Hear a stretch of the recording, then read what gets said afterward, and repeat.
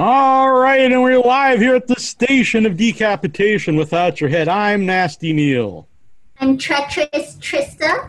Yes, and we're joined by the creator of Final Destination, and he's here to talk about his new film, Don't Look Back, Jeffrey Reddick. It's very cool to have you here. Yeah, thank you. I was going to try to think of a crazy name that starts with a J, but all I could think J is always very hard, I find. Yeah, I was like, Kelly? No, that doesn't sound right. Juicy, no. Yeah, in the past, I've used Jittery, which isn't very frightening. Yeah, but that... And Jugular, but I don't want to use the same one again. Yeah, Jugular was good. Yeah, I'm a writer. I should have a bigger vocabulary with the J's, but yeah. Right. Jugular. I like Jugular. Jugular Jeffrey. Yeah, it works. I like it. You could think about that the next movie. That could be a challenge for you. Try to think of a horror film named Jay. Yeah, I will. That's definitely. That's always the best way to start with your movie. I think I'll just start with a letter. What's the killer? What's the killer? Yeah, Jugular Jay is not a bad name. I may have to use that. Give you all credit for it. All right, very good. Very good. So Don't Look Back. It's coming out on demand and in theaters October 16th. So not very far from now, 10 days from now. So that's yeah. I'm really excited about it. It's my first film directing, first time directing a feature. So excited to get it out there to the world finally. Was that something you always wanted to do, direct, when you started getting the films? You know, I didn't when I started. I started off wanting to be an actor, then a writer, and then directing's been something I've been interested in doing. And I have a couple of projects that I've like, I want to direct these someday. But then finally, I'm like, well, someday's going to be, someday unless I actually sit down and do it. So I decided I was going to, kind of make the jump and direct my first one. And I had a great time doing it. So I'm looking forward to doing some more down the road. For people not familiar yet, what is Don't Look Back about? It's a mystery. It's more of a mystery thriller. It's about a group of people who see somebody getting assaulted in a park and they don't intervene and help the person out. And the person dies, and one of the witnesses videotapes it, and it gets out to the world. And once the witnesses are out into the public, something or someone starts coming after them. So you're not sure if it's a supernatural threat or if it's a real killer coming after them. It's definitely horror-ish, but it was, since I couldn't reveal like what was doing it or who's doing it. I couldn't kind of get into like really awesome like supernatural splatter scenes or slasher scenes. So that was the only thing. It's like you don't get to see a lot of the kills because I didn't want to cheat with the kills, so that when you came back later and watched the film again, you didn't feel like, when you find out what's going on at the end, you don't feel like cheated if you watch it again. So it was a fine line to walk with this movie, but I'm really happy with how it turned out. That whole setup I found interesting because I always think a problem in modern horror movies to find like a way around that people always have cell phones. And so like you just kind of went head on with it. It's kind of part of the horror of the movie is that people have cell phones today, but it's not necessary to use to help anybody. We're going to film this and put it up on social media. Yeah, and that seems to be a problem that it wasn't as big of a problem when I wrote the script, but it seems to have gotten worse. Like hopefully we're at the peak of it now. But yeah, people's first instinct is, pull out your phone and start recording. It's like, well, at least pull out your phone and call 911 and then start recording. It's like take that step. But it does seem like people are so interested now in like getting something up online and trying to get virally famous that we've just lost that connection to wanting to help other people. Yeah, that's real life horror, which always, plays well, and something I think a lot of people can relate to.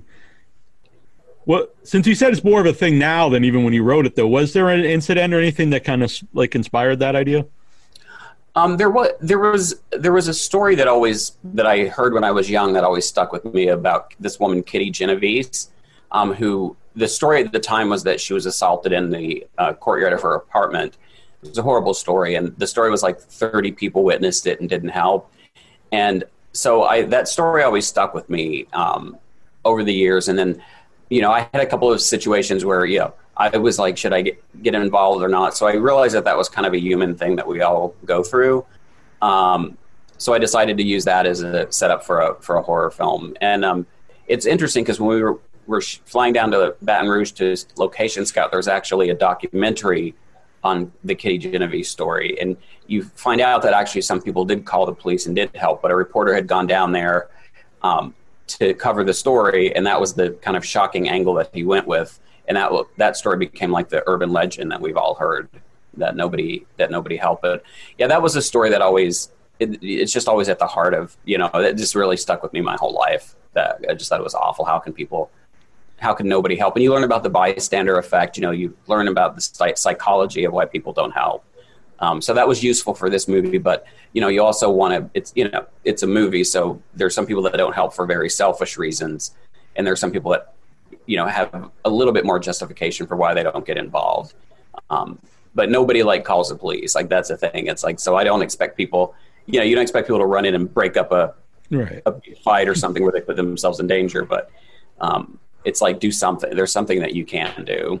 Yeah, especially when you actually physically have the tool to do that, and instead of using it to call, so you're actually using it to just record it. Record it, yeah. Yeah. I mean, even I myself have joked, if I'm at somewhere and I was if something happens, at least record it so we can put it on YouTube. But it's more of a joke. We've become conditioned to do that too. It's almost, I have my cell phone with me all the time, and it's funny, the character Nathan in the movie who records it is he's talking to the police. He's like, well, I recorded it for you guys, but you're did you really?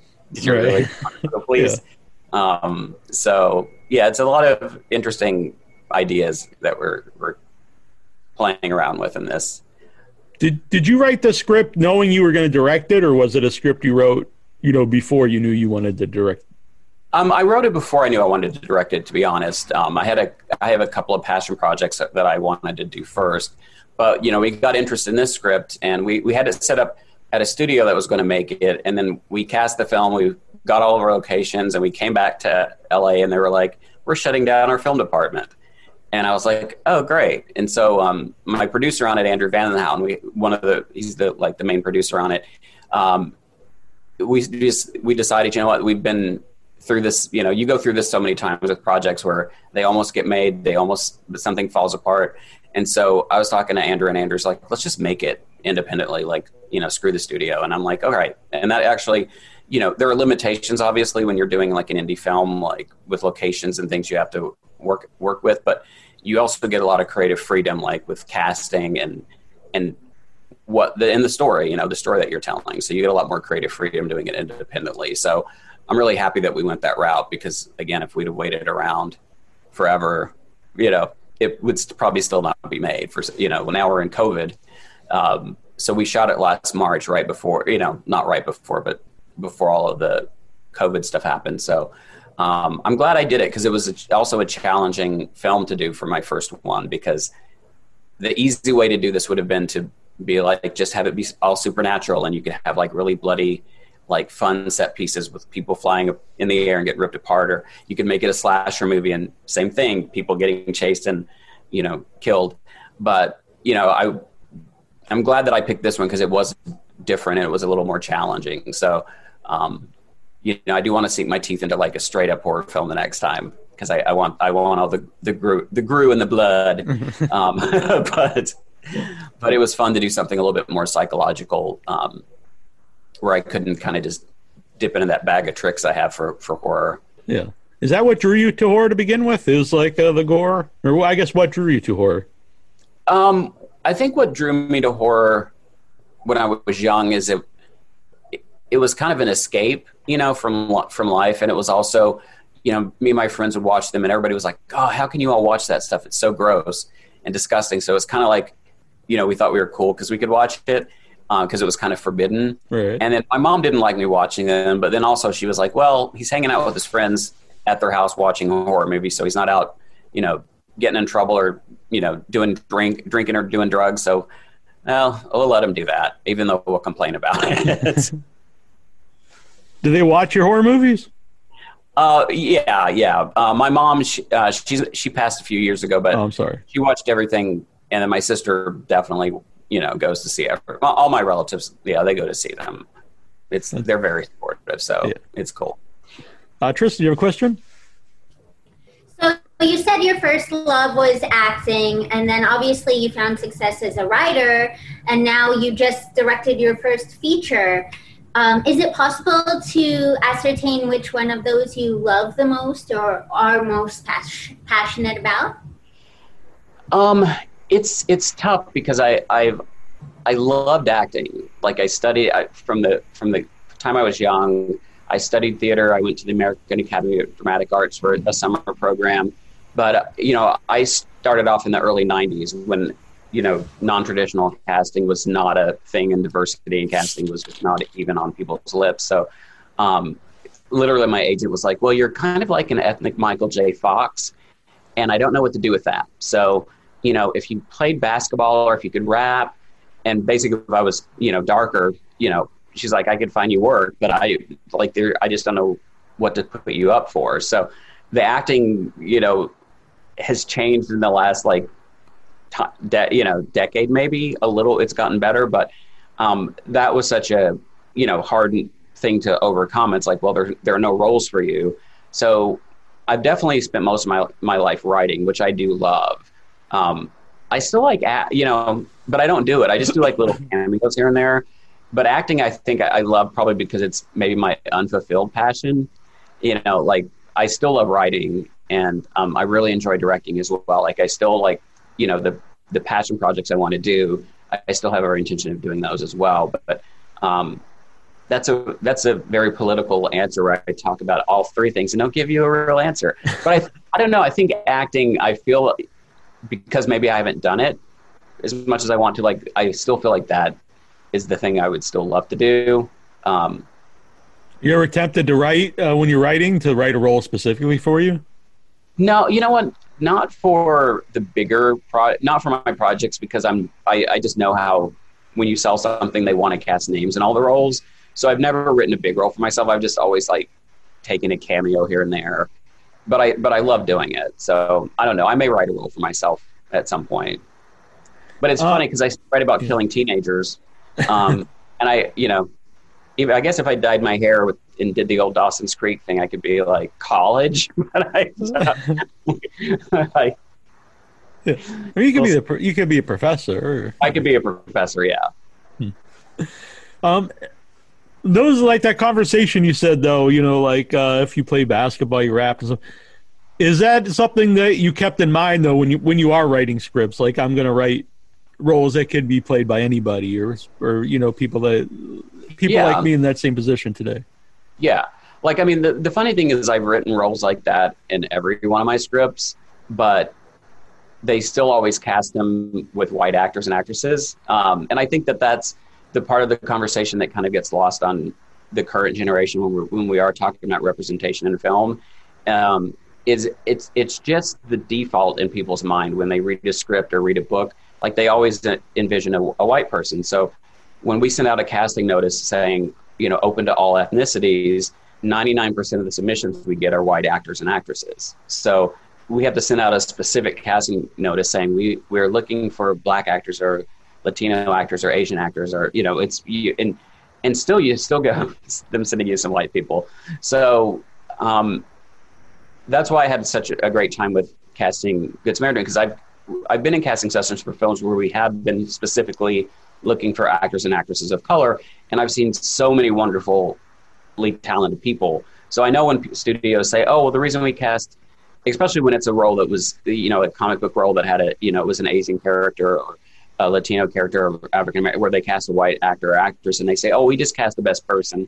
That's just bullshit. They cast the person that they thought would be the most accessible to audiences, because they're just not looking. And so with this film, I found an African American actress who was amazing and perfect for the lead character, and I'm so glad that I did it independently, because I probably wouldn't have had a chance to cast her if I'd have done it at the studio. So would you say that that's really not gotten better on the more mainstream level then? I think it's maybe gotten better within the last year and a half, when people have started being aggressive about it. I think it has gotten better, but it's been very recent. And again, and the issue is I I don't like to use the term racism about everything, because I think some things are racist, like actively bad racist. But I think, again, it's just a lot of it is what people's default is when they automatically think of a character, and when they say a leading role, they automatically just send all their white talent for the leading women. It might not be a malicious intent there. It's not malicious. Right. It's just, but then when they say, oh, well, that we found the best person, it's like, well, there's a whole pool of people that you didn't even consider for the lead role. So they're just, it's kind of like they used to just be automatically excluded from lead roles, and now people are starting to include them in lead roles. So that it's changed, the perception has changed, and the dynamic has definitely changed recently. When you said you studied to be an actor, how about directing? Is that something, did you do that in school at all, or is it something working on other movies that you kind of learned? Yeah, I've been fortunate to pretty much be on the set of all my films. So I just went on set and I watched directors, and I, learned. I mean, it's funny, until you actually direct, you still don't know the things that you don't know until you get on set. But it's almost like the writing, like, because I was so focused on acting growing up that when that happened with my agent, I was like, well, I'm not going to quit the business. I'm going to stay in this business. I'm good at writing, so let me focus on that. And, then I started doing more producing, and now I'm at a point where it's like, I have stories that I want to tell, and instead of waiting for other people to like finance this stuff and get it together, if I can do it myself, I'll try to do it myself. Again, it would be great to do a movie at a studio level, Final Destination the first one had a $20 million budget. I mean, that would be sweet. But if the business has changed so much that it's, to get those kind of budgets for projects, it's like, they want you to already have like a couple of A-list actors on, that have bankability around the world. It's not just that they're well known; they have to be bankable. There's a lot of business stuff that you have to deal with. Mm-hmm. So I kind of like this new age where people are starting to direct things and put them on like digital platforms and YouTube, and there's a lot more opportunity for filmmakers, which is great. To get your work out there and get it seen. So this is probably one of the best times for other people that are aspiring writers or directors or actors, any kind of artists, is now you have the internet and you have these platforms where you can get your work out there and be seen. So you don't have to rely on trying to get to Hollywood and get to a studio to make your stuff. So it's it's a much better place and time to be a filmmaker. Along those lines, because that comes up a lot. There's more platforms now. Something I thought about recently was not only the more platforms, so like you said, there more people can get their stuff out there.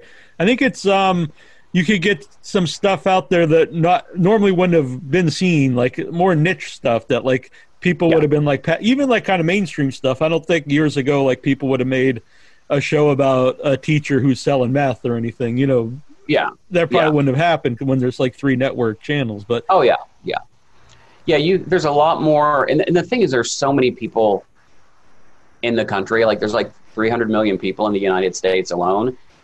So if there's an audience out there for everything. It's just you've got to figure out a way to get to them. And a lot of people not everybody's on the internet, not everybody's on Twitter or Facebook, but also on the internet, it's a global market now. So there's an audience for what you as an artist have to put out. It's just trying to reach them and figure out how to get a hold of them. But you have the ability now to reach a global audience when you didn't have that before. It was like you had the major networks, the 3 networks, the major studios, and that was it. Mm-hmm. So yeah, it's a very interesting time to be an artistic person, because again, it's really just about getting your work in front of eyeballs or in front of ears, and trying to figure out how to get that done. When you said about being on set on most of the movies you wrote, was that something like you wanted to do, or was it just something that happened that way? No, I wanted to go. And the good thing is I worked at New Line Cinema for 11 years, and that was a studio that produced Final Destination and has produced all of them and put them out. So I knew that the reason a lot of times directors didn't want writers on set were because, once a director comes on a project, you're basically handed over to them. It's their project. It's not your project anymore. So I know a lot of directors had bad experiences where, writers just show up on the set and they're like, that's not how I wrote this scene. And they start talking to the actors, and it's it's a pain in the ass for the director. So I was very mindful beforehand of being like, look, I know the deal. Like, I'm just going there to observe and have fun and watch. I'm not going to go there and say anything, or I know this is your film. And so I just kind of laid that out. And so the directors had been really great about letting me come to set and having me come to set. So yeah, I was on my first feature set in December. That's actually, I met Trista, and just being there, like, I know it sounds silly, but I had a certain perception of what a director does, and it was a lot different than what the director actually does. Yeah. No, it doesn't sound silly at all. Like, it's, being on set, it demystifies a lot of the ideas that you have in your head. Like, yeah, you grow up hearing about directors that are, like running around on set with bullhorns and screaming at everybody and yelling, sitting in their chairs with their 3-piece suits. And it's like, some of them are like that, but I haven't seen any bullhorns. But it is a lot. Every set is completely different. Like, the director definitely sets the tone. And I've been fortunate that all the directors that I've worked with, they've all been like really mellow, down to earth, seasoned kind of professionals, or even if they were new, they were very just down to earth. Like, haven't had a screamer and yeller in the bunch. Well, that's good. Tristan, do you have a question? You mentioned working for New Line, and I'm wondering if you can talk more about how you got that job and your experience and your relationship with Robert Shea. Oh yeah, it's so funny how I ended up at New Line. It started when I was 14. I saw A Nightmare on Elm Street, and I grew up in this small town in eastern Kentucky, and I saw the movie, and it blew my mind. That's the movie that made me fall in love with horror movies. Like, I liked them before that, but this Nightmare on Elm Street made me fall in love with movies. So I went home and I banged out an origin story for Freddy Krueger, which is a 14-year-old origin story. I mean, I was 14, so it wasn't that great. But I sent it to Bob Shea. I got his address and mailed it to Bob Shea in New York, and he wrote me back and said, "I'm sorry, we don't take unsolicited material." So I had to look up what that meant because I was only 14. and then I sent it back to him and I said, "Look, sir, I've spent $3 on your movies, so I think you can take $5, or you can take $5 for my story." And he did. He read it and he got back to me, and he was very encouraging. And Bob Shea and his assistant Joy Mann, who's unfortunately no longer with us, they kind of took me under their wing, and they would send me scripts and movie posters and movie tchotchkes, and they, just really encouraged me to keep writing. So from age 14 to 19, when I was in Kentucky, I was always in contact with them. So when I was 19, I went to New York to study at the American Academy of Dramatic Arts for the summer. And Joy and Bob were like, "Do you want to intern here for the summer?" I'm like, "Yeah, that's awesome." And then after, I got an agent who later told me that I reminded her of, I think, Michael J. Fox, and couldn't get me any work. But, I got an agent. I was working at New Line. So I'm like, no, I'm going to stay here and not go back to school. So I ended up staying at New Line, and then got hired on, and then worked there for 11 years. So it was probably, especially when I started there, like, New Line was just the best studio to work for. Everybody there was, all the executives were film lovers there. You had Bob Shea, Sarah Risher, Mike DeLuca, and they were making movies that studios would make. They made Blade, and studios were like, "Who wants to see a black vampire slayer?" Dumb and Dumber of a Mask. Who wants to see a movie about a guy with a mask? So they would make these movies that no other studio would make, just off creative instinct that there was an audience out there for them. So there was a lot of creative freedom there, and and I was in the New York office, so that was the corporate office. So I can imagine how awesome LA would have been, the LA office, but I love the New York office. And I learned a lot just as a filmmaker, because I saw how they made movies behind the scenes. So I would see a great script come in from an unknown writer that didn't have any elements attached to it. And then I would see a really awful script come in with an A-list star attached, and they would make the awful, that's later, as it started getting more corporate, I would see those decisions and I was like, oh, this isn't about the value of the writer or the script. So I learned to separate my ego very early on in the business, which I think is probably what's kept me, not going crazy or not quitting the business at any point, is I've learned, it's still, obviously, if somebody rejects your work, it doesn't feel good, but I'm not devastated like a lot of my, colleagues or newer people starting out in the business I know can often, if their one script gets rejected, they're devastated and they think I should never do this again. And you have to realize it's not, you should always be open to creative criticism because that's the only way you're ever going to grow. And I meet a lot of people who think that they're the best at what they do. And I think once you're at that point, you're done growing. And you're probably not the best if you think that. And, because I found like some coverage from New Line, like for my first script I'd sent them, and the executive, I was still in Kentucky, and the executive wrote back said, it got really good coverage, but it's not right for us. And when I finally started working there, I found that old coverage, and it was awful. It was like, this kid, it's adorable this young kid's writing a script, but he'll never be a writer. And I'm like, I'm glad, if I'd have read that when I was young, I would have probably been like, oh, I guess I can't do this.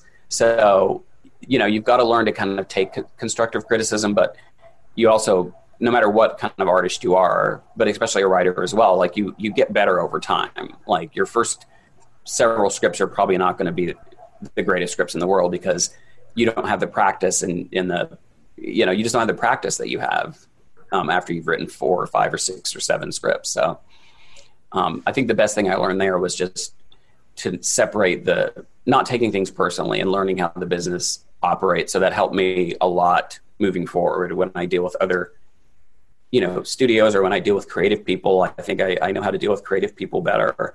But it was a wonderful, plus they made Nightmare on Elm Street and they made my movie. So they're the best studio ever, in my opinion. What was it about Nightmare on Elm Street, do you think, that really stuck with you? You know what? I think there was just so much going on in that movie. It was smart. I'd never seen a villain like Freddy before. The way that Wes Craven blurred the line between you weren't sure if you were in a dream or you were in reality. I'd never seen that done like that before. I think Heather Langenkamp, playing Nancy. I think Nancy was the toughest, smartest final girl I'd ever seen in a movie up until that point. She's probably one of the smartest in the genre, if you think about it, because, as much as I love a lot of the other iconic scream queens and other horror franchises, in the first several movies, they spent most of their time, running. They would stab the killer, run again and cry and stab the killer. And, Nancy, she actually tries to, outthink him. And she researched him, booby-trapped the house. She went in the nightmare after him. So they were just so in the soundtrack, everything about it. I feel like with that movie, because all the studios had turned it down except for New Line. And so, I think this was, not that he didn't pour his heart and soul into everything he did, but I just feel like this was his, dream project, and he put everything he had into it. And so if you look at all the special effects they did with such a small budget, I just thought it was brilliant. It blew my mind when I was a kid. I was and I still watch it. I still love it. Yeah. What do you think of the sequels? It's funny because I'm in the minority in that, as much as I think the sequels are good in there once you get some distance from them. My issue with part 2 was that they made it almost like a comedy. They went really heavy into the comedy with the second one, and they broke all the nightmare rules. Yeah, that's my problem is the rules. I think any kind of horror movie or any movie really, but you should stick to the rules of whatever you establish. Yeah, so that was kind of annoying, and also I got annoyed too because all the kind of homophobic stuff started coming out after the second one, and I remember David Chaskin pretty much threw Mark Patton under the bus and blamed it all on him, and was like, I didn't write anything gay in the movie. I'm like, are you kidding? You've got the coach at a leather bar getting naked and wet. There are so many gay things in that movie. And now he admits that he did that on purpose. But at the time, growing up, as a gay man, or as a gay kid, I saw him throw kind of Mark Patton under the bus. I think and it just, that frustrated me about the second one. I love the third one. But I'm also a big comic geek. So I felt like the third one, I know Wes had a much bigger vision for it and a bigger budget, but they wouldn't give it to him. So I felt that as much as I love it, I hate that they kill Nancy. I'll never forgive them for that. And the fourth one, I think I love the fourth one, except for the fact that they kill all the Dream Warriors at the beginning. But I think stylistically, I think Rennie Harlin I think that was one of the best directed ones of the franchise. I thought it was so beautifully shot. And I love Wes Craven's New Nightmare. That's personally I think it's the best of the sequels. I think it's the most underrated of the movies. I do too. I love Wes Craven's New Nightmare, and Freddy Jason was fine. I had my own pitch that I pitched when I worked at New Line, so I didn't get it. So I enjoy it. It's kind of goofy fun. Yeah. And the remake is just like, it's not as good as the original one. I think is no. I mean, they tried in the remake. Is the thing that bugged me was they would have homages to the original scenes in the first movie, but then they would just CGI them and do them bad. One of the best scenes in the first one is when he's coming through the wall. Yeah. And it's done, I guess, from what I understand, pretty cheaply, but it looks way better than the CG version, I think. Oh, yeah, it does. It does. And also, this is the most I'll ever come to talking shit about somebody, but I just don't, because I read an interview where Kate Mara was complaining that she got that role, where she's like, yeah, I walked out of the audition and it was upset because I knew I got it. And I was like, first of all, that's very, you should be grateful that you get work in this town. Yeah. There are a million people that would kill for that job. Second of all, it shows in your performance because you're awful as Nancy. You're definitely just wandering out the movie like, when's my contract up? So I thought her performance really kind of ruined it with some of the other issues that I had with it. But it's going to be interesting to see what they do with that franchise now, because it's a great franchise, and Robert Englund's not going to want to play Freddy forever, and he can't play Freddy forever unless you CGI him 100 years from now and do that body motion cap stuff. But it's a cool world still, so it'll be interesting. Yeah. But I'm glad you like A New Nightmare, because I know not everyone does, but I love just the question it asks, like why are we into the killer in these movies? Yeah. It's an interesting, and kind of makes us as horror fans, question ourselves. Yeah. No, I love that one. So Jeremy Holmes in Don't Look Back, who I've had on the show, and I'm a big fan of his. I think he's awesome in The Ranger. Oh, he's such a diva. He was like the worst. He threw stuff at me. He fought all the time. He was so hard to work with. I forgot when I said I hadn't worked with him. Jeremy is so mean. I'm totally kidding, of course. He's like the nicest guy. We were very fortunate to have him in the movie. He was just amazing. I know it's kind of early yet, but what has been like the feedback so far for Don't Look Back? You know what? It's been good. I'm not just I don't know if people are just being nice to my face. The one thing that I'm hearing, which I kind of expected, is some of the horror reviewers are like, it's not horror now. I think they were going in expecting like a Final Destination kind of horror film with this, and it's not that at all. So I think that's been the one critique I've heard from some people that I was expecting. But so far the feedback has been really good. I think the reviews start going up on the 9th. So all the people that I've done interviews with, again, they might just be saying that because they don't want to tell me on an interview that they enjoy, but I think they enjoy it because it's got horror in it, because anything I do is going to have horror in it, but it really is also kind of a mystery and a statement on kind of guilt and, karma and how we don't help each other. So there's more. That's what I personally like in horror genres, some type of social commentary or, more than just, killing people, which that's fun too. But that's fun too. I know it's always funny because when I talk about it, I'm very mindful because I used to hate when I used to read in Fangoria where there was a horror movie coming out and they're like, well, it's not really a horror movie. It's a horror movie. Yeah.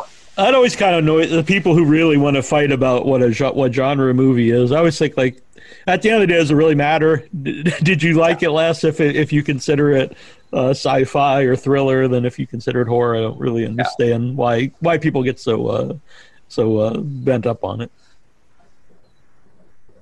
But I like that about horror too, because not all horror is the same. Yeah, no, I love the fact that there's because I consider a lot of thrillers to be horror films. There's sci-fi movies. Like Alien in my mind is a horror film. Yeah. So that's what I love about it is I feel like it's a wide umbrella. And so people, when they say they don't like horror films, I'm like, well, what specifically do you want? I either usually hear like people that don't like bloody slasher movies because I don't like blood and people getting cut up. And I've met a lot of people who are like, I don't like possession movies because I ain't messing with Satan. So those have been the two definite ones. I don't want like movies where there are demons, and I don't like movies where there's like people being tortured and like maimed violently. So if you put out a demonic possession movie with a lot of torture, you're going to turn off a lot of people. I'm going to turn off a lot of people. Maybe I should do that though. It's for me. I'm good with it. Both of them. So, yeah. As long as you're interested to watch it, I'll be fine. Tris, do you have a question? As you mentioned, I think one of the major themes in Don't Look Back is karma. And I'm wondering if that's a concept that you subscribe to or you feel is relevant in your own life. You know what? I do. And people have asked me that. And it's weird because it's not like I follow like the Buddhist belief that karma is an absolute thing, but it's just I've had too many things happen in my life that couldn't be coincidence. You know, and one example I use, which is just an obvious one, is I was in New York one time and was walking to lunch at New Line. I was walking to lunch, and a friend of mine from college popped into my head, and I walked around the corner, and he was there visiting. And New York has millions of people, and it's so I've had a lot of stuff like that happen to me where I just know that okay, this is it's just not a coincidence. I mean, why was I thinking about this person right before I bumped into them? And so I think that, I think I like how Oprah said it one time. Oprah's very smart. I love Oprah. But she kind of said, like, if you're kind of on the right path in life, like, you'll get little God nods from the universe, like little things that are kind of letting you know, like, and there are little signs that you see. And sometimes they're just things that you see personally. And I do believe that because I have found that when I'm kind of going with the flow of my life, when I'm not trying to over control everything, things will fall into place. They may not fall into place like I plan them to, but they fall into place. Whereas if I try to really force something that isn't going to happen, it feels like I just muck it up and it doesn't happen even more. So, and I do think if you put good energy out there in the world and you do good things, that it does come back to you. It's almost like the people you attract, it's like, I certainly went through a stage in my life, before I quit drinking where, I was like, I would just be out at a bar and I'm like, why am I attracting all the like psychotic, like weird people? And it's like, because I was putting that energy out there, like I could go to like a crowded bar with 100 people and like the one person that would walk right up to me would be like the really bad, like alcoholic drug addict who was like, we're going to get married in 5 minutes. I'm going to kill you. So, I think it is a lot about just what we put out in the world does kind of come back to us and also brings that to us. So we talked a lot about like kind of the modern stuff in the movie, but then you also have the Crow in the movie, which I think is, kind of like a contrast with modern stuff in like classic, horror. I don't know if that was like a reason to include the Crow.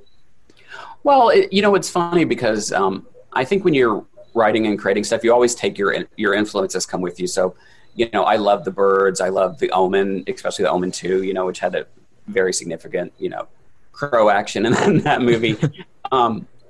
But also I think, for me, I also wanted there to be a symbol. Like if you watch the movie and you rewatch it, you realize the crow always shows up when death is present. And when I say death, I don't mean like Final Destination death. I mean like, whether it's a supernatural or a killer that is doing the evil, somebody's about to die. So when you go back and watch it, it's that thread that, that sign of death is always there. So that's one of the things Caitlin picks up on that starts, getting her on this road that she's looking around for other clues that will kind of lead her to who the killer is. Is it hard to work with a crow? Yeah. I mean, I don't want to give him a bad rap or anything, but when it was a rap, yeah. We had really good animal wranglers because we had mice and crows, and then we also, one of the nights we had the crow, we had rain machines, so it was stunts, crows, and rain in one night. But they're really good at flying and landing, so you can get them to fly and land really good. But they're not good at sitting around. So there's a scene where Caitlin and another character are looking out his window, and there's a crow that's supposed crashed in the window, was laying there on the ground, and it's supposed to be flopping around and then fly off. And we couldn't get it to flop. So then we just decided, okay, well, we'll just get it to stay there on the ground.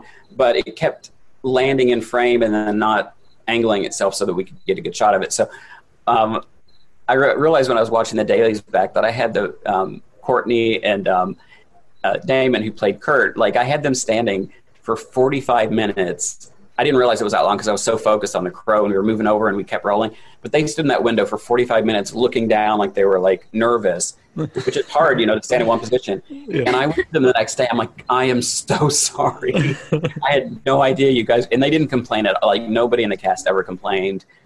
They were wonderful. So they didn't say anything. I was like, we finally got the shot with the crow, but it was like going through like almost an hour of footage from different camera angles. But they fly good. The mice were actually much better. The mice were much better than the crows, I will say. It's good advice for people out there who want to put an animal in their movie. Go with the mouse. Go with mice. Mark Heller on Facebook wants to know why did you ruin log trucks and roller coasters for all of us?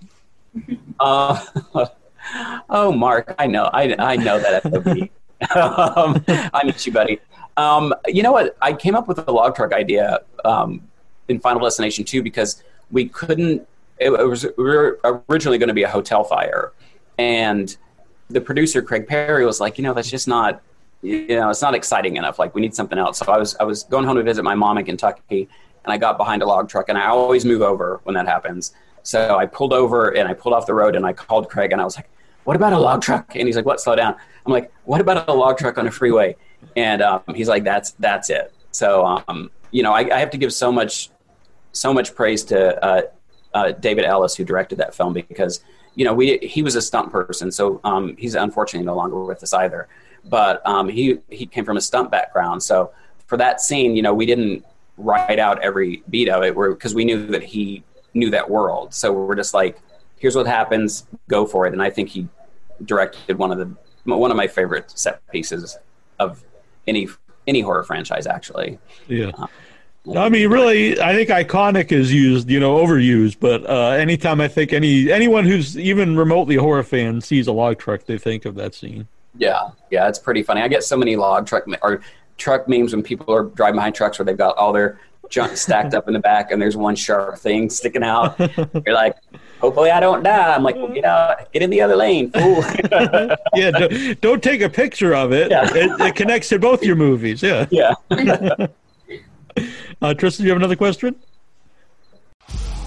What's up? This is James D. Lamont from It Came From the 508 Productions, inviting you to listen to Culture Shock every second Monday right here on WithoutYourHead.com. I was wondering, it sounds like Robert Shea was a mentor to you, and I was wondering if you've ever considered being a mentor to someone else.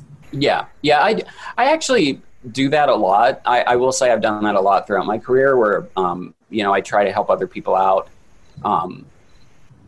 if I can. I mean, the hardest thing to do, is I still work, for myself. I mean, I have a great agent manager, but, I don't have a production company or things like that. So I'll have a lot of people that'll be like, hey, can you read my script? And, there are legal reasons why you can't read scripts. One funny story I'll tell you, because everybody's always worried that people are going to steal their scripts in Hollywood. But there's a friend of mine who's a screenwriter, and we were at a party like maybe 5 years ago, and they were a little drunk, and his wife was like, tell Jeff the story, the Final Destination story. And he's like, no, I don't, and I've known them forever.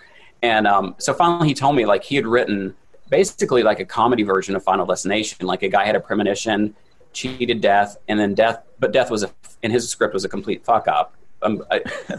I don't mean to curse a lot, but sometimes. No, okay. So death was a complete fuck up. So death was like this idiot thing running around trying to kill these people that cheated it.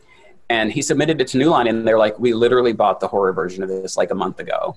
So I was thinking, if he'd turned that in like 3 months later or 3 months earlier, he would have thought that I stole his story, because there's so many similar ideas out there. So it's hard for me to read scripts because I've only got so much time on my hands, but I definitely try to help people and connect people. And I've had writers that I've mentored over the years. My goal is at some point to have a production company where I can also have people working with me to like help facilitate a lot more of that.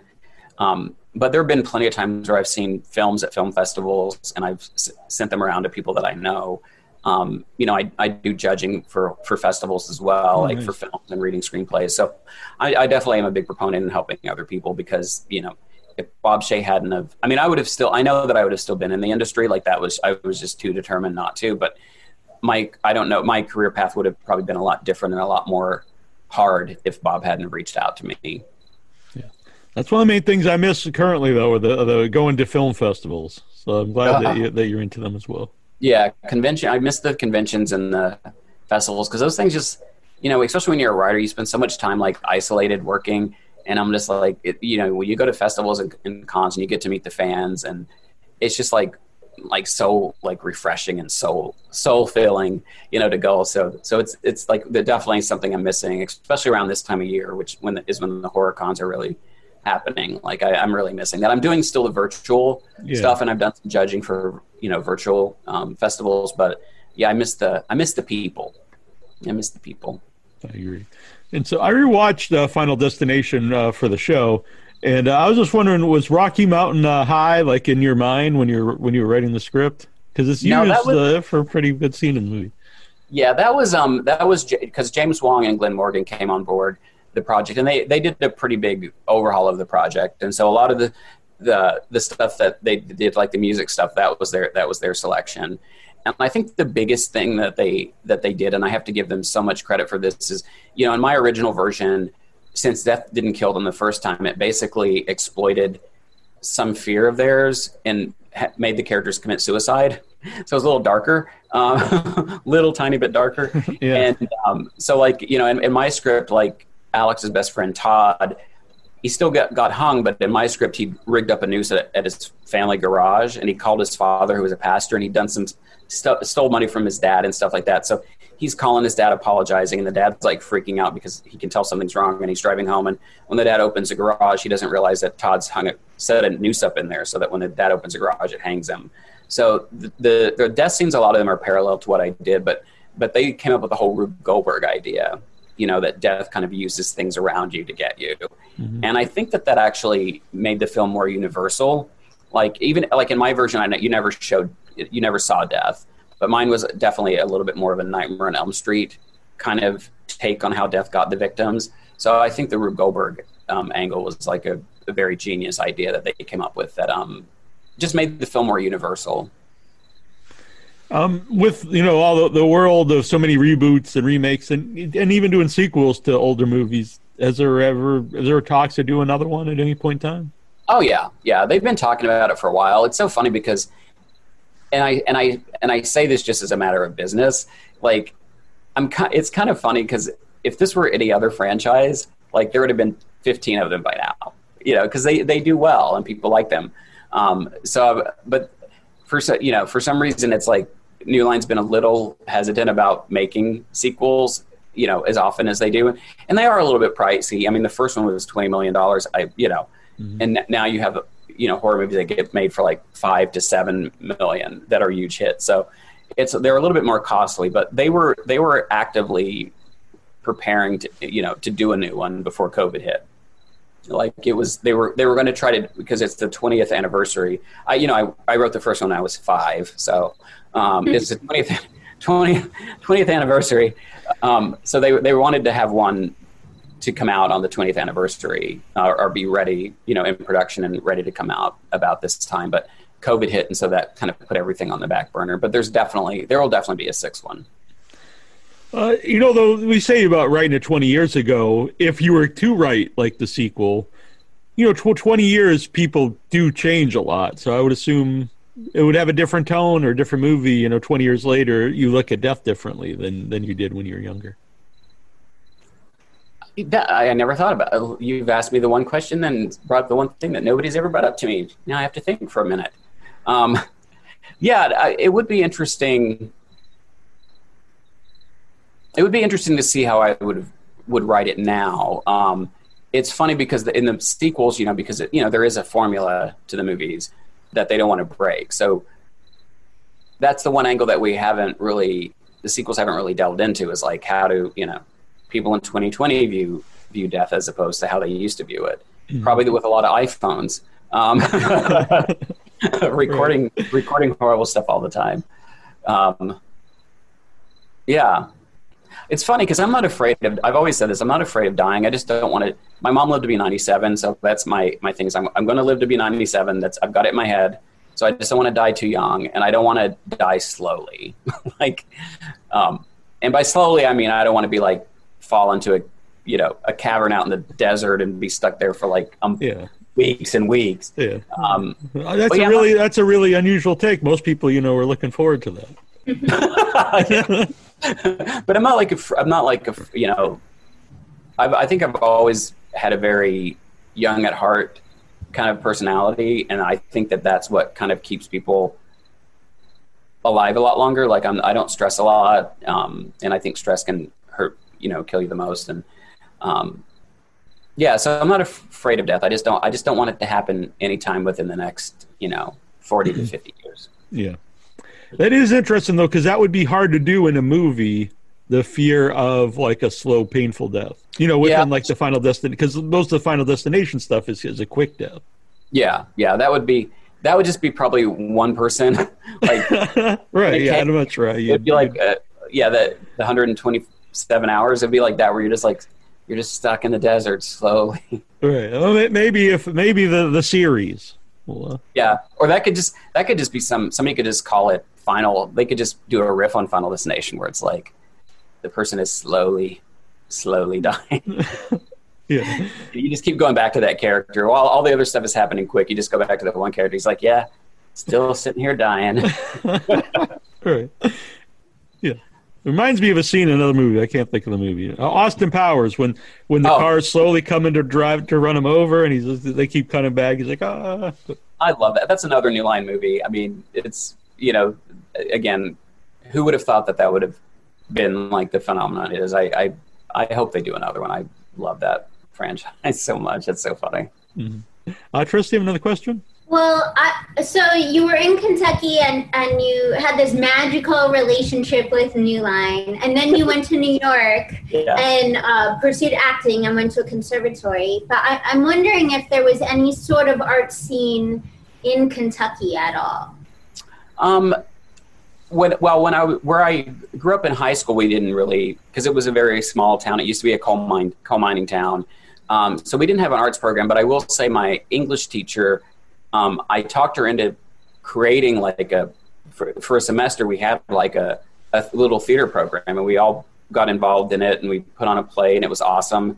And it was funny because I told that teacher, her name was Maria Bellamy. She's still a really dear friend of mine, but I told her, I said, if I ever get a movie made, I'm going to bring you out to the premiere and take you to Broadway. And so when the movie came out, I actually brought her out to the premiere, and we ended up on the Rosie O'Donnell show. It was really fun. Awesome. Yes, go see The Lion King. So I'm a very big proponent of education and teachers because they're so underpaid and undervalued. And apparently now they're like bad people. If you listen to the COVID kind of stuff, it's like, wow, those teachers unions are awful. But no, I've been a big proponent of education. So we didn't have a big art scene, but I think you find that in schools across America, like when they start cutting extracurricular stuff, it's the art stuff that gets cut first, because I don't think most people consider it real work. And, I certainly heard growing up, like, don't major in acting, like get something where you can get a real job. It's just like a lot of people just don't consider working in the arts is real art. So I think that it's really underfunded in our schools. And I think it's so enriching for people to be able to explore that. I did go to a college, Berea College in Kentucky, which is a phenomenal college. And they had a really good theater program. And it focused on acting. Like I remember I had a choice between two colleges, and I went to like the really big university, like EKU in Kentucky. And they had this really beautiful performance, but with a lot of like glitz and things flying from the ceiling and glitter everywhere. It was just like, wow, this is a big production. And I went to Berea, and they had Of Mice and Men, which is a very intimate, small play. And the acting was just like riveting. And I'm like, I got to go to this college. And so they had a really wonderful art program there. And Kentucky's actually, it's funny because Kentucky's like, and I think Berea is the craft capital of the world. So they're very, very big into the craft side of art, like building, crafts and making crafts. but not so much the acting and the painting and the music. But again, I think that's a issue that you find in a lot of towns across America, where the arts aren't really encouraged in school or taught enough in school. And I think it's a shame, but you can find communities. That's another great thing about the internet these days, is like you can find an artistic community, even online, to like help you and, promote, not promote you.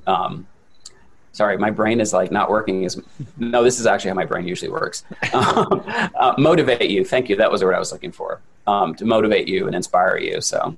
How has the internet, because you would have been starting like kind of the early days of the internet. So, and it's really risen, obviously, in the last 20 years you've been doing this. How has that affected or changed anything you've worked on?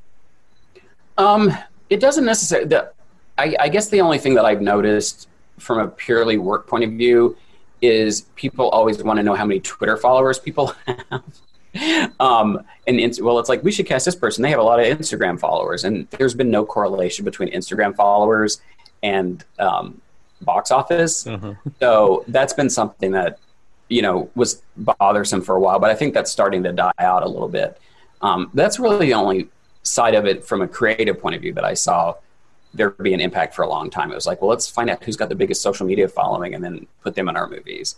Again, I think on the positive, it gives people an opportunity to get their work out there and get it seen in a bigger way. So that's been very positive. But yeah, I think that's kind of it. I think, it gives people more accessibility, which is great. It's just how people use it. Like when the internet first started, I was like, this is going to be the most amazing thing in the world, because now we can see that, we can see people in other states and other countries, and we'll realize that we're all human beings and we'll all like really get along. It's going to be awesome. Cut to 20 years later, I'm like, wow, we fucked that up. That did not go how I thought it would. No. And when you talk about constructive criticism, there's a lot of criticism online, but I don't know about the constructive part. No. I take it with a grain of salt anymore, because I realize like people that are, and again, this is about non-constructive negative criticism. Yeah. People that are angry are you'll see like somebody that's got like 5 followers, but they tweet like 50 times a day. It's because they're sitting around angry all the time. So people that are angry are more likely to post something than somebody who watches something or reads something of yours or sees a piece of art that you've done. They're most likely to say, oh, this is cool, and then they'll show it to their friends, but they're less likely to post a review, as opposed to a person that's going to be like, this is the worst piece of garbage ever, and this person should jump off a bridge. Uh-huh. And we should shoot their whole family. It's like, what? Maybe a movie wasn't for you, but I don't know about that. Let's see in the chat here. Stellar Steven wants to know: did you do research for other deaths in any of the other movies, like you did for the log scene? I didn't so much do research as I tried to think of scenarios that people found themselves in. That's kind of, I think, how you kind of, when you're looking at a Final Destination death, it's like, well, what's a scenario like for the hospital scene? Obviously somebody's going to end up in a hospital there. And so, when I wrote the story for the second one, like, I had that scene in there where you kind of it was a misdirect on who was going to get killed. And I had the plate of glass, like, kill a character, but in my version, it like hit them like this way, and like, then they peeled forward and backwards, which I think the splatter that they do with the kid is better. I'm not proposing that you splatter kids. I'm just saying that. We're going to cut that one part. Yeah. Jeff said to go kill kids. What? But when I look at scenes, but especially when I was working on the second Final Destination, it was trying to find like locations that people are at a lot of times, and then figuring out something that could happen at that location. Because you want it to be like, oh, I don't want to go to the dentist anymore now, or I don't want, you always want to hit something. Yeah. Robert says the airplane flight in Final Destination was the exact same flight number I was on when I watched the movie for the first time. Oh, There was a flight 180 from New York to Los Angeles, and I don't know if subconsciously, because there was a lot of New Line travel from. I don't know if that stuck in my head subconsciously or what when I first named it Flight 180. But yeah, I'm sorry, but you're alive, so that means that you're gonna have a long, healthy life. Very good. Yes. Yes. Most people are saying that they love your movies, by the way. And AJ says Tony Todd is badass. How he is badass, and that for a horror fan, that'd be pretty cool to have Tony Todd in your first major I have movie. to say, like when they got him, I was like, holy crap, Candyman! Like Candyman's gonna be my movie. Yeah, like he's amazing. I had the pleasure of working with him on the Final Wish as well, and he is such a warm, like kind person. He studied theater. Like I went to see a one-man show he did, 90 minutes, just him on stage.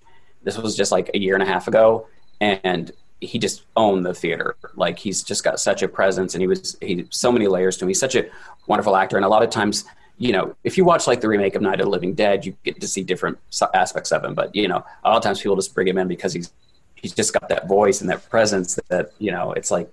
He can do that really well, but he's got so many like layers to him. He's an amazing person. He's just like so down to earth. Can't say nothing about Tony. I won't plug other movies, but honestly, his new movie Immortal, he's great in it. Oh, I haven't seen that. All right, now I got it. I got to watch that. All right. Yeah. And while I'm on to the movies, did you see Scream Queen? Since you mentioned Mark Patton, his documentary. Yeah, it's great. Yeah. I saw that, and I'm glad he. It's funny because it's hard for people if you're not in the situation to understand, like, because again, he had a really great career trajectory going, and then when Nightmare 2 came out, it's literally like they just completely threw him under the bus and blamed him for like the movie not doing as well. And perception is everything in Hollywood, so the work's going to dry up. Plus, he was dealing with a lot of personal tragedy in his life, so. I'm really glad that he's kind of got the catharsis. I had the chance to meet him. He's a lovely person. And I'm glad he finally got the resolution. But it was kind of funny when you hear people going, well, that happened, 30 years ago. You should just get over it. It's like, well, you're not the one who had your career ruined. I mean, it's that whole like people get over it. It's I agree. Did you have another question, Trista? Wondering if you're doing any virtual fests with Don't Look Back. You know what? I'm not. But if somebody, no, wait a minute. Well, I'm not doing it, but we're premiering at Fright Fest in the UK, which is freaking exciting. Yeah. I was at Fright Fest a few years ago. And the thing is, ever since I was little, I saw like this Merchant Ivory movie, Maurice, and I saw Another Country with Rupert Everett, which was great. So ever since I was little, I was like, I'm going to go to England and marry a Brit. So I've always dreamed about going to London. And I was like, well, when I get a movie in Fright Fest, then I'll definitely go. And then my movie gets in this year and it's like friggin' COVID. So I can't go. So, but I'm really thrilled that we're playing there. Like, that's such an honor. So I thought you meant like, am I speaking? Because I'm so self-centered. I'm like, I'm not. But yeah, no, we're having our world premiere at Fright Fest, which is really exciting. Yeah, that's awesome. Too bad you can't. Well, you can make it there, but too bad it's not actually, happening. Yeah, I could virtually be there, but not. I'll go next year. Yeah, exactly. Very good. Actually, have you ever been to Scarefest in Kentucky? I haven't been to Scarefest. I think that's it. Scarefest. It's one of the old. I think it might be the oldest horror convention in Kentucky. Well, I'm annoyed they haven't invited me because every time that I get invited, I'm one of those guys, like, I never turn a festival down just because, again, it's like any chance to meet the fans and be supportive. Yeah. Like, I'm there. So, yeah. It was I went there a few years ago because the guy who does our written reviews lives in Kentucky, and it was a fun show. Oh, cool. Yeah. Did that and the Bourbon Trail also before I quit drinking. You do the Bourbon Trail, and I don't remember the next few days after that, but they were. Yeah. Yeah, it's a weird concept because the last thing you do is the taste test of no one who ever has done this of the bourbon, and then they tell you basically you go drive to the next place, which I don't know. I don't want to, give a bad name, but it doesn't seem like the best idea to drink a bunch of bourbon, then go drive to another area. But yeah, that's Kentucky. That's how we roll in the Bluegrass State. But I had a good time, though. It was very fun. All right, so October 16th, Don't Look Back in theaters. Is it going to do like drive-ins? Drive-ins. Yeah, we're still trying to see which ones are going to get locked down. Gosh, awful wording. See which theaters we can lock down. So we're still seeing which drive-ins we can lock down, and then it'll definitely be on all the streaming platforms, and you can actually pre-order it now on iTunes. It's already up on iTunes to pre-order. So. Nice. Yeah, I'm really excited. And also I do have a movie that I produced along with some other great producers that Timothy Woodard Jr., who directed The Final Wish, directed, and it's called The Call, and Lynn Shay is in it and Tobin Bell. So which I actually have my notes, but I forgot to mention it. But no, but it's cool because that's the first pairing of them on screen, and they're amazing. Yeah, we have a great cast, and it opened Friday and did really limited theatrical, but the per screen average was really high. So. It'll be playing for I think a couple more weeks in theaters and drive-ins. Nice. So if you want to get double Reddick for October, check out The Call and check out Don't Look Back. Cool. I'm looking forward to. I've seen Don't Look Back and I enjoyed it. I'm looking forward to seeing The Call as well. That was the most ridiculous phrase. I should practice it. Like, come on. To talk to people. I just noticed you had a Nightmare on Elm Street shirt on. Oh yeah, but it's the remake shirt. So, which you just said bad things. But I couldn't find an original one. But I'm like, it looks close enough to the it does, one. Yeah. I didn't know until you mentioned it. The hardcore fans are like, dude, that's from the remake. I'm like, I can't find an original. Unfortunately, well, anyone out there can hook up Jeffrey Reddick with an original Nightmare on Elm Street shirt. Yes. And a glove and $1 million. Yeah, you're not asking for much. British husband and a British husband. That's all I want. Right. And world peace. Mm-hmm. Yeah, I think Lastly, world peace. Lastly, yeah. After all that, then world peace. Yeah, I think that's fair. Yeah. I got to tell you, I love Trista because you've just got this like sweet, wholesome look about you. But then when you ask questions, it's like she's like digging in there. Like I got to watch what I say because she's listening to everything I'm saying, and she's like coming at me. No, but I don't mean that in a good way. Yeah, Trista's great. I agree. Yeah, no, I love your questions. So thank you. Very good. I did too. Excellent questions, by the way. Well, how can people follow Don't Look Back or yourself if you want them to? If you follow Twitter's the best way. My handle on Twitter and Instagram are Jeffrey A. Reddick. I joke, but it's the truth. Like I'm more active on Twitter because Instagram is very visual based, and so unless you're have your shirt off or you're like doing something crazy every day.